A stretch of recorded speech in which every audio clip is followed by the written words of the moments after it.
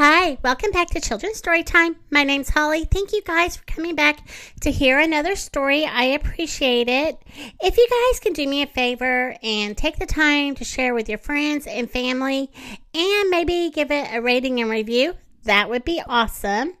And I'm just trying to get my podcast out there so other kids can listen to the stories as well. Okay, enough about me. Let's get on with our book, Raggedy Ann's Wishing Pebble.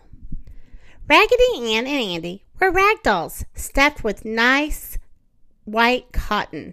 They had bright shoe, button eyes, and happy smiles painted on their rag faces. One day, they were poking about by the looking-glass brook when Raggedy Ann held up a round white pebble. "Do you think this is a wishing pebble?" he asked. "Oh, I have no idea," said Raggedy Ann. "Let's make a wish."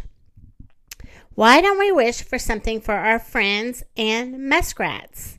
Raggedy Andy asked. "They always give us muskrat bread and butter when we visit."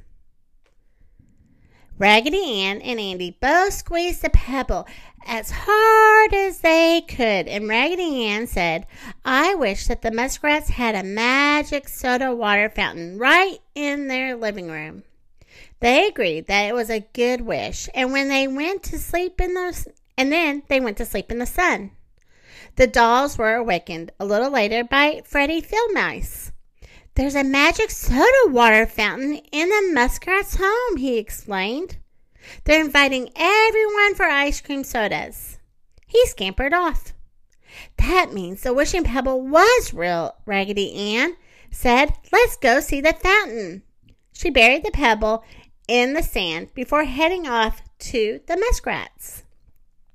Raggedy Ann and Andy found a crowd of animals at the muskrat's home, all drinking sodas. And when the dolls told them about the magic wishing pebble, Mr. and Mrs. Muskrat thanked them for their kindness.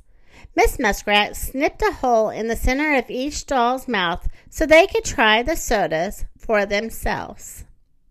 "Wee!" Raggedy Ann cried after she and Andy drank 15 ice cream sodas. "I don't believe I can drink another one. Let's go find the wishing pebble that I buried in the sand." "That's a fine idea," said Miss Muskrat. She and the other animals and the dolls ran to the brook, and they hunted in the loose sand on the bank, but they couldn't find the wishing pebble. Mr. Muskrat had stayed home to wash the soda glasses, but now he ran to join them. "It's gone!" he cried. "The magic fountain just disappeared." "Of course it's gone," a voice shouted from across the brook. "Who is that?" Raggedy Andy shouted. "Ha, ha, ha," said the voice. "I saw where Raggedy Ann buried the wishing pebble. I took it, and I wish the magic soda fountain would disappear from the muskrat's house. Now I had the fountain and the wishing pebble, too." Miss Muskrat couldn't keep from crying. "I had planned on all of our friends helping themselves to ice cream soda from the magic fountain," she sobbed. Mr. Muskrat wiped his eyes. "It's so nice to have a cold ice cream soda on a hot day." "Don't cry," said Raggedy Ann. "We will get the pebble back." While the animals were comforting the muskrats, Raggedy Ann and Andy slipped away and crossed the brook. They got a little wet, but they soon dried to the sunshine. "Do you know what?" said Raggedy Ann. "I bet whoever has the wishing pebble can't make the fountain work because he's so unkind." "Stop talking about me," said the mysterious voice. "I bet you two old rag dolls are the reason my soda tastes like burnt candy." Raggedy Ann and Andy ignored the voice and walked along the bank, looking for the clues to the missing pebble. Just as they passed under a large tree, a big checkered tablecloth fell down on top of their heads, and before they could untangle themselves, their feet were tied together by a little man with thin legs and a long nose. And when he spoke, they recognized a mysterious voice. It was Minky, who was known by everyone for his tricks and pranks. "Ha!" said Minky. "I'm not letting you go until you tell me how to use the wishing pebble. I need a new magic fountain with soda that tastes sweet." "Selfish, selfish man," Raggedy Ann laughed at Minky. "The wishing pebble only brings good things when you wish for something nice for others." Well, suddenly, Minky let out a howl and fell onto the grass. "Something is biting me!" Tears streaming down his face as he got to his feet, and he ran away. There, Clinton Crawdad appeared, suddenly rubbing his big claws together. "Minky filled my doorway with mud one day, and it took me a long time to clean it out. Now I've pinched him with my claws, so we're even." He quickly untied the dolls. "Thank you," said Raggedy Ann. "We better find Minky."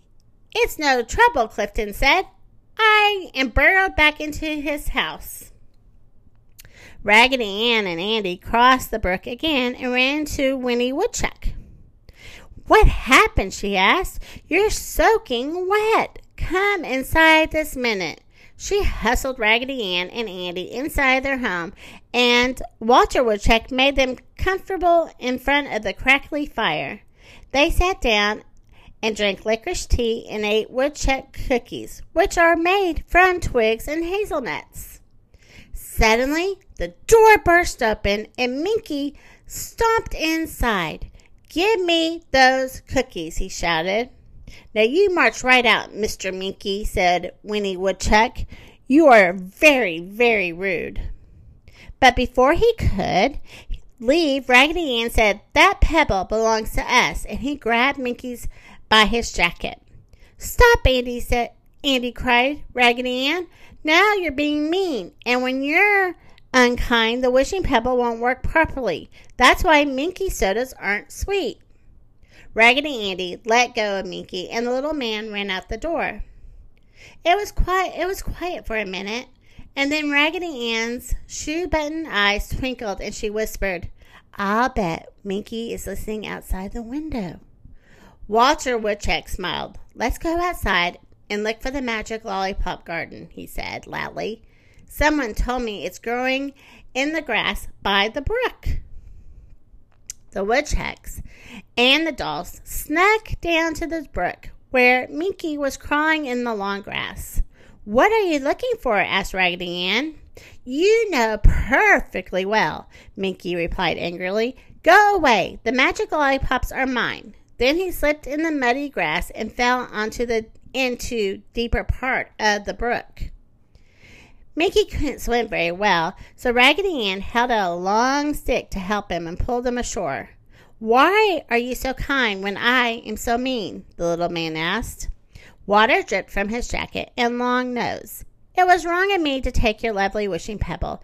It's just that none of the animals like me, so I wanted to play a trick on them," he sniffed loudly. Raggedy Ann smiled. "Don't feel sad, Minky," she said. She held out the wishing pebble, which had fallen from Minky's pocket.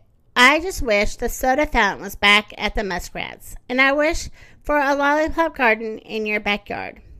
I'll bet if you bring the Muskrats some lollipops, they'll give you a soda and let you stay for dinner. They're very, very nice once you get to know them." When Minky went to look for the new lollipop garden, Raggedy Ann and Andy decided to try one last soda at the Muskrat's house. On their way home, they passed Minky digging in the garden. They waved goodbye and then left to join their friends in the nursery. The end.